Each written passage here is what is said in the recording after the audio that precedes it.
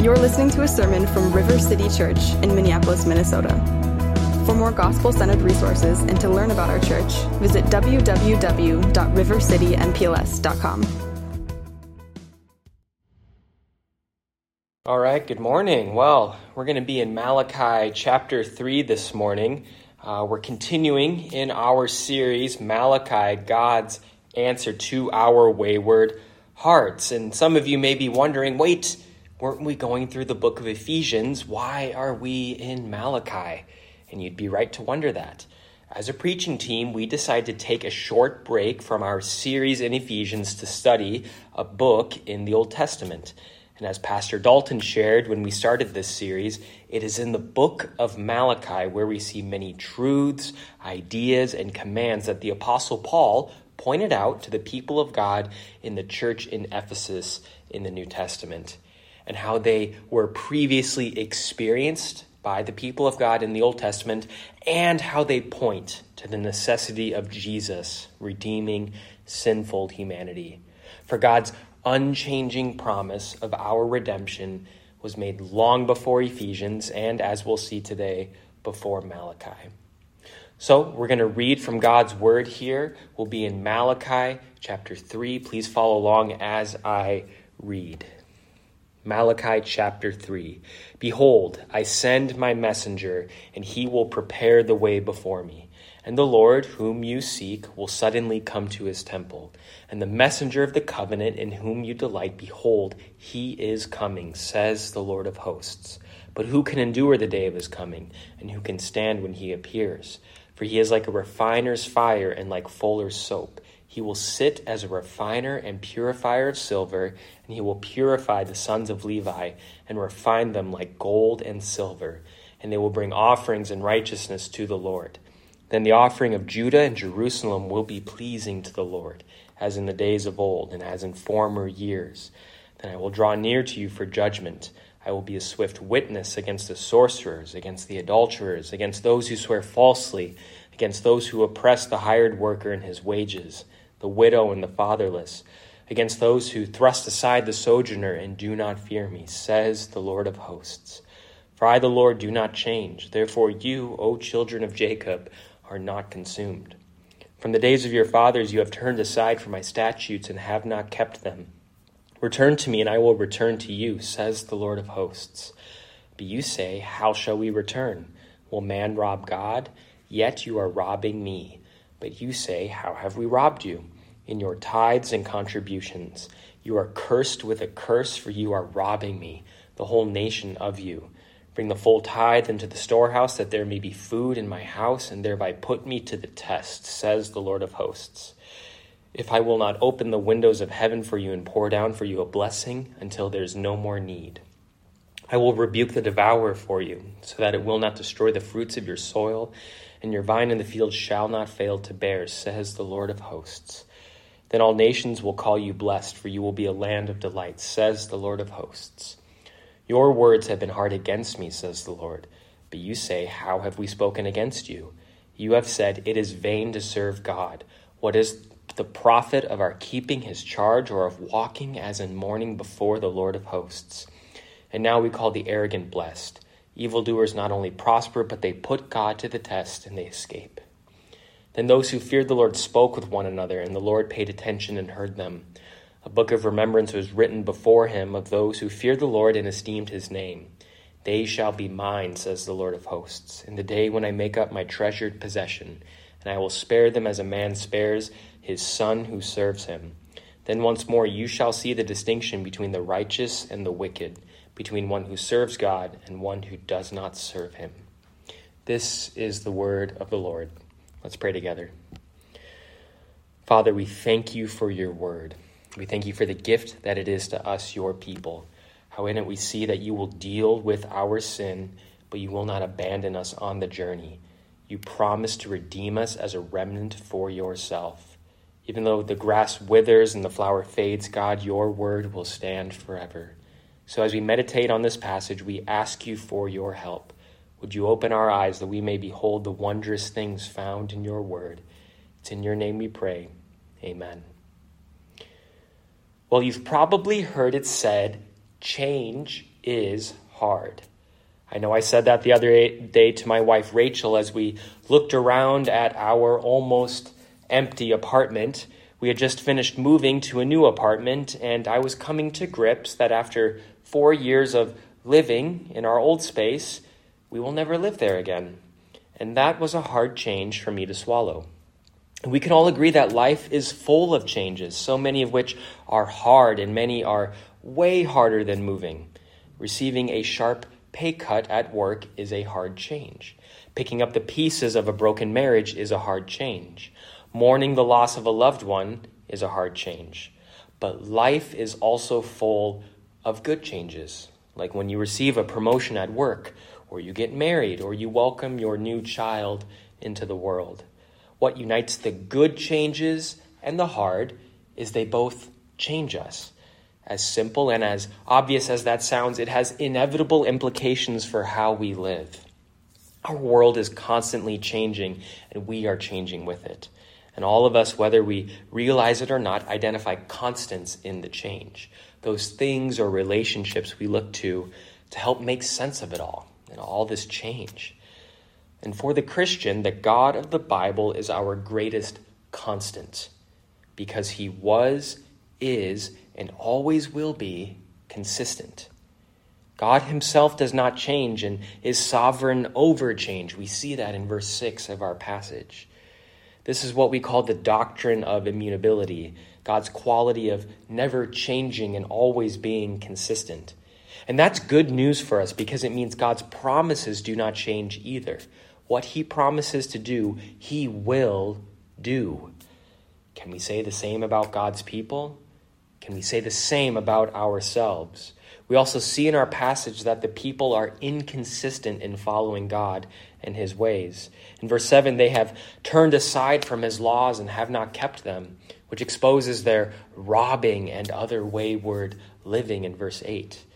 And it's hard that we live as people who change how we think and feel about one thing to the next. Sometimes we treat our relationship with God like that one gym or restaurant we love for a while before we change over to the next one. And our inconsistent affections often come at the expense of others. We change our minds about giving to a noble charity, which hurts their cause. Or we change our minds about spending time with a friend, which hurts the friendship. But God remains consistent in his affections for humanity. The change of being refined and purified in verse 3 is the hardest change the Christian will ever go through. Just as the change of being consumed will be the hardest for the non-Christian. But for the former, this change is also the greatest because it is exactly what we need to be the people who consistently love God and each other. And it is the greatest because we do not do it alone or by our own strength. We have our greatest constant by our side, Jesus, the one who never changed in his love for us because he is our unchangeable, our immutable, and our consistent God. And so our main point this morning is God's consistency gives hope to inconsistent people. God's consistency gives hope to inconsistent people. And in order for us to see just how hopeful this message is, we first need to see how we are inconsistent. And then second, we need to see that God is consistent. And from there, we can have hope that because God is consistent, we do not have to be consumed. And that will serve as our final point this morning. So let's start by seeing how God's people are inconsistent and how we are too. Look with me at verses 13 through 15. It's here we see the people's continued track record of questioning God. And to be clear, it's not wrong to ask God questions, but it is wrong that the people are doing it from a heart of hypocrisy. Their words are hard against him. And they're saying at least two things to God. They're saying, God, you're treating the bad guys like the good guys, and you're sitting in heaven doing nothing when you should come and judge the wicked. The people wanted God to strike down the wicked like the good old days. But here's the catch. It's not that the people were consumed with worshiping God. They weren't. They were consumed with just wanting their problems to go away. We know this because back in verse 8, they were robbing God and withholding their contributions to him. That was their expression of worshiping him during that time, and they weren't doing it. We also know God's people were also accusing him of just turning a blind eye to sin when they themselves turned aside from his commands. So how surprised the people must have been when God granted their request and promised to come near to them for judgment in verse 5. God's people had a chronic case of foot in the mouth disease. They had the gift of knowing exactly what was wrong with the world, and it was simple. The problem was always someone else. They never thought that asking God to fix things might entail God fixing them. This exposes their inconsistent worship. The people wanted their circumstances to change so long as they themselves did not have to change, because they refused to worship the one who had the power to make those changes for them. If we're being honest with ourselves, we do that to God too. We say to God, we're too busy, too bored. We don't have enough money. We're not appreciated. We don't like our church. Our friend group stinks. We don't look good, don't feel good. We're too skinny, too fat, too short, too tall. Our clothes are worn out. Our car is too small. We're single and we wish we were married. We're married and we wish we had kids. We have kids and we wish we could be single again. We want God to change this or that about our lives, but do we really want him to change us? And we want the world's biggest problems like human suffering, evil, and injustice to change, so long as the suffering, evil, and injustice we inflict on others doesn't change. We moan and groan because deep down we're actually worshiping ourselves rather than our God, who promises to change us and change our world according to his ways and not ours. All this exposes our inconsistent worship. Let's see this through the eyes of Ren, a consultant for a healthcare company. Ren would be the first to say, I'm too busy in the list of complaints I mentioned earlier. She's too busy with work and feels the anxiety of being too busy for friends, fun, or even just rest. And Ren knows there are good pathways to create margin to do those things, like clocking out after business hours or not coming in on Saturdays when it's not necessary. In fact, Ren tried to be consistent at doing those healthy things to create margin. She tried, and then one business day ended and she worked an extra hour. And the next day ended and she stayed at the office longer. Work lingered on her mind Friday night, so Saturday arose to her back at the grind. It just felt like there was always too much to do with too little time. And deep down, Ren felt more purpose and prestige in what she did than in the friendships she'd done away with. No time management app could help Ren follow through on the change she initially wanted. And it seemed futile to even try. I mean, her coworkers seemed to be better off than her, and they have even less margin. They seem to not only go unscathed, but are happy with ditching people for greater positions of prominence. It's not long before life for Ren looks like life for God's people. Only for them, it was about maintaining the necessary margin for God. But we all have the same heart, don't we? We are consistent at being inconsistent. But through Malachi, God is calling his people, and he's calling us today back to consistent worship of him. And this consistency is marked by patience in spite of our problems and confidence in the one who shows us how he is working all things, including the hard things, according to his good purpose. When we are assured that God is working toward peace and justice and love, we are freed to do, as Philippians 2 says, everything without grumbling or complaining. Because God is working out his plan of redeeming humanity to himself, and he has never been inconsistent in doing so. So even though we are inconsistent, we can be confident that God is consistent. And what better place to see the promises of God at work than verses 10 through 12. In response to the people being cursed for leaving God and stealing from him on their way out, God calls them to test him in verse 10. Now, normally in the Bible, testing God expresses unbelief, okay? It's a bad idea. But here we actually see testing proves God is true to his word which produces consistency in one's faith, even if it seems foolish on the front end. And here's what I mean. Amidst dire economic straits, God calls his people to loosen their ancient versions of their wallets or their Venmo accounts and stop clenching their fists of stinginess so that he might shower them with blessings beyond their capacity to spend or save or just to know what to do with. And his gift is likely rainfall given the biblical context, but also so much more. Indeed, everything that watered soil can produce would be theirs. And you'd be right to think this is great news. God is consistent in promising to provide for his people when they show their commitment to him.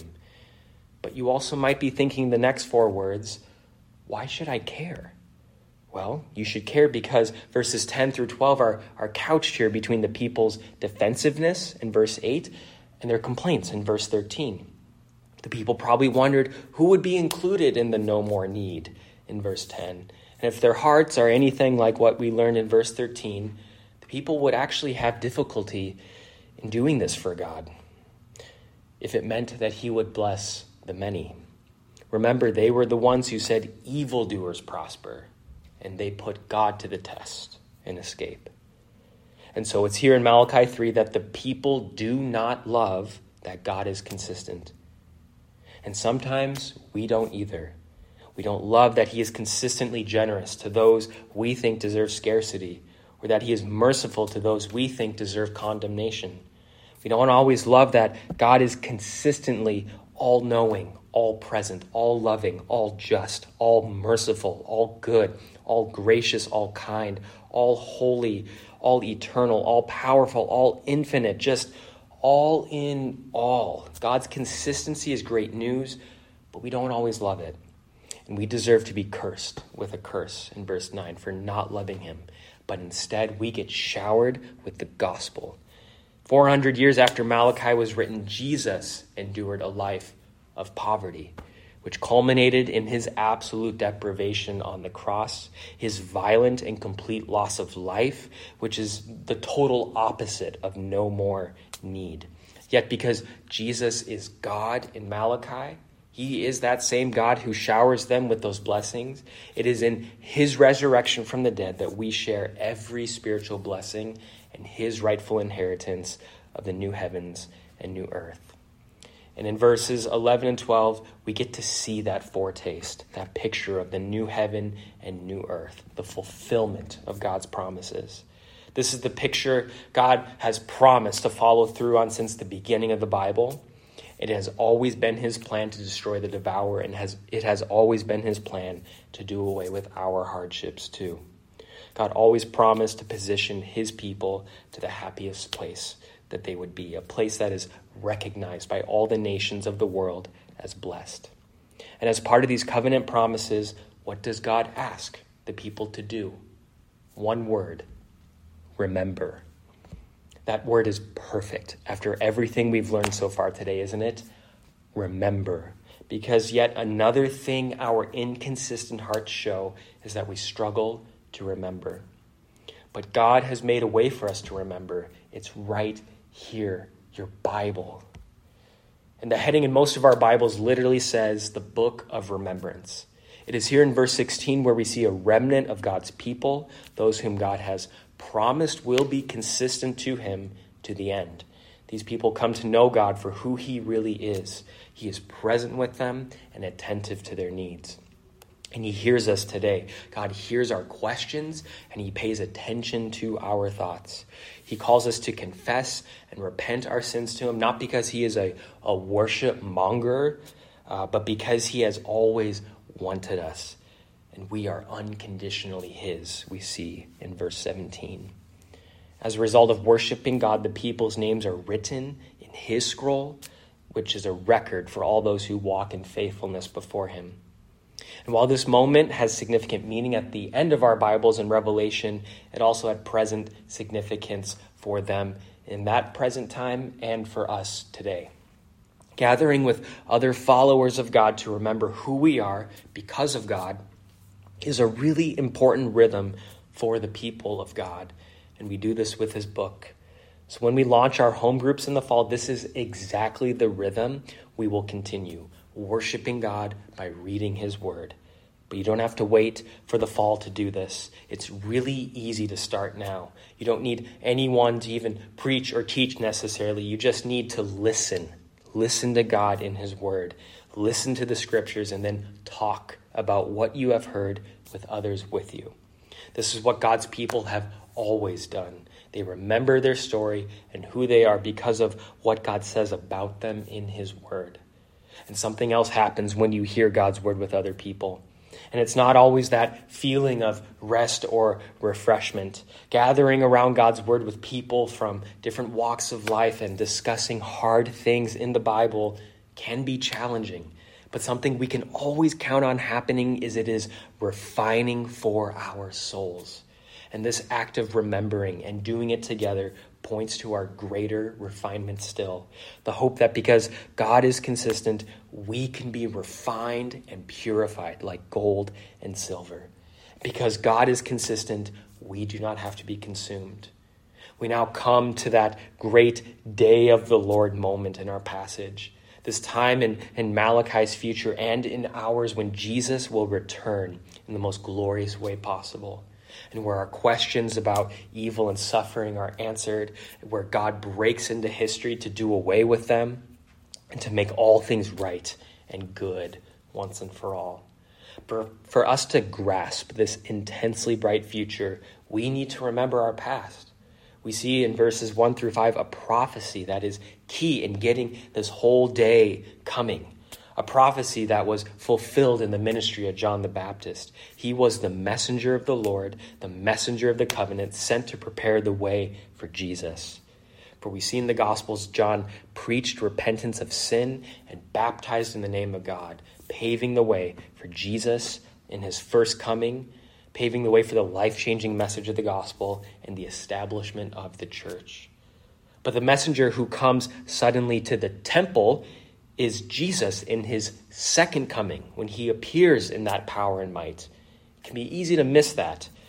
And upon his return, Jesus will purify the sons of Levi. So those priests who failed to live by the Old Testament would themselves be cleansed from their sin through the blood of Christ.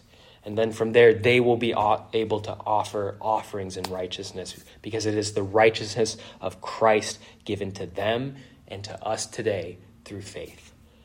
Thankfully, Jesus isn't coming just for judgment here. He comes to refine. We see he comes to make covenant keepers out of covenant breakers. He comes to hammer the sword out on the anvil that he might see his reflection in it, because godliness comes only through the refiner's fire. River City Church, if we want holiness, if we want God's presence, if we are to be worshipers, then it will mean hardship and rebuke, because I, for one, need a lot of pounding and a lot of fire before I'm going to shine. Will your good deeds stand before the day of judgment? Will your awards, will your accomplishments stand? No. Only those who have been through the flames will be able to stand the day of the Lord. Our redemption story looks downright brutal sometimes, but that should cause us to see the brutality of our sin and the extent to which God goes to redeem us. Because God labors on our wayward hearts, showing us that he does the best work on us, we who are more valuable to him than the most precious metals. While we see quite the list of those being judged in verse 5, it is clear who are the redeemed and who will be annihilated. The sorcerers, the adulterers, the liars, the oppressors. Why are they judged? Well, it's because of what they've done to the oppressed, but even more so, I think it's because that at the very end of that verse, it says they do not fear the Lord. The socioeconomic statuses of Malachi's time cannot hide who the judged are. They don't love God, and they don't love people, and so they won't be saved. I recently met with a friend who was telling me about his interest in the Titanic and its final voyage. And here's what I learned.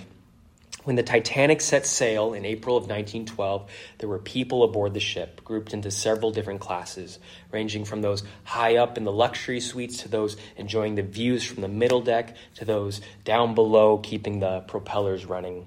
However, after the tragedy took place, the rescuing ships posted a notice with a list of all the names of the people who were on the ship.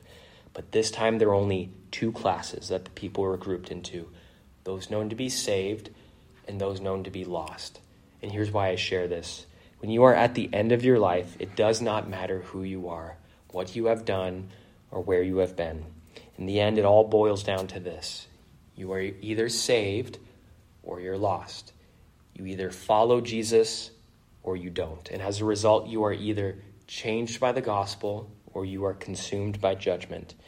And my hope this morning is that you would be in that first group, that you would believe in Jesus and be saved. Because Jesus is consistent, we do not have to be consumed. Maybe you walked into this room this morning and you've been following Jesus for a little bit or maybe a long time, but you are discouraged by the perceived lack of change toward godliness in your life. And I think we've all felt discouraged by this. We wonder, if God isn't changing me, does that mean he's given up on me? Let me confront that lie that creeps into our hearts with this very real hope.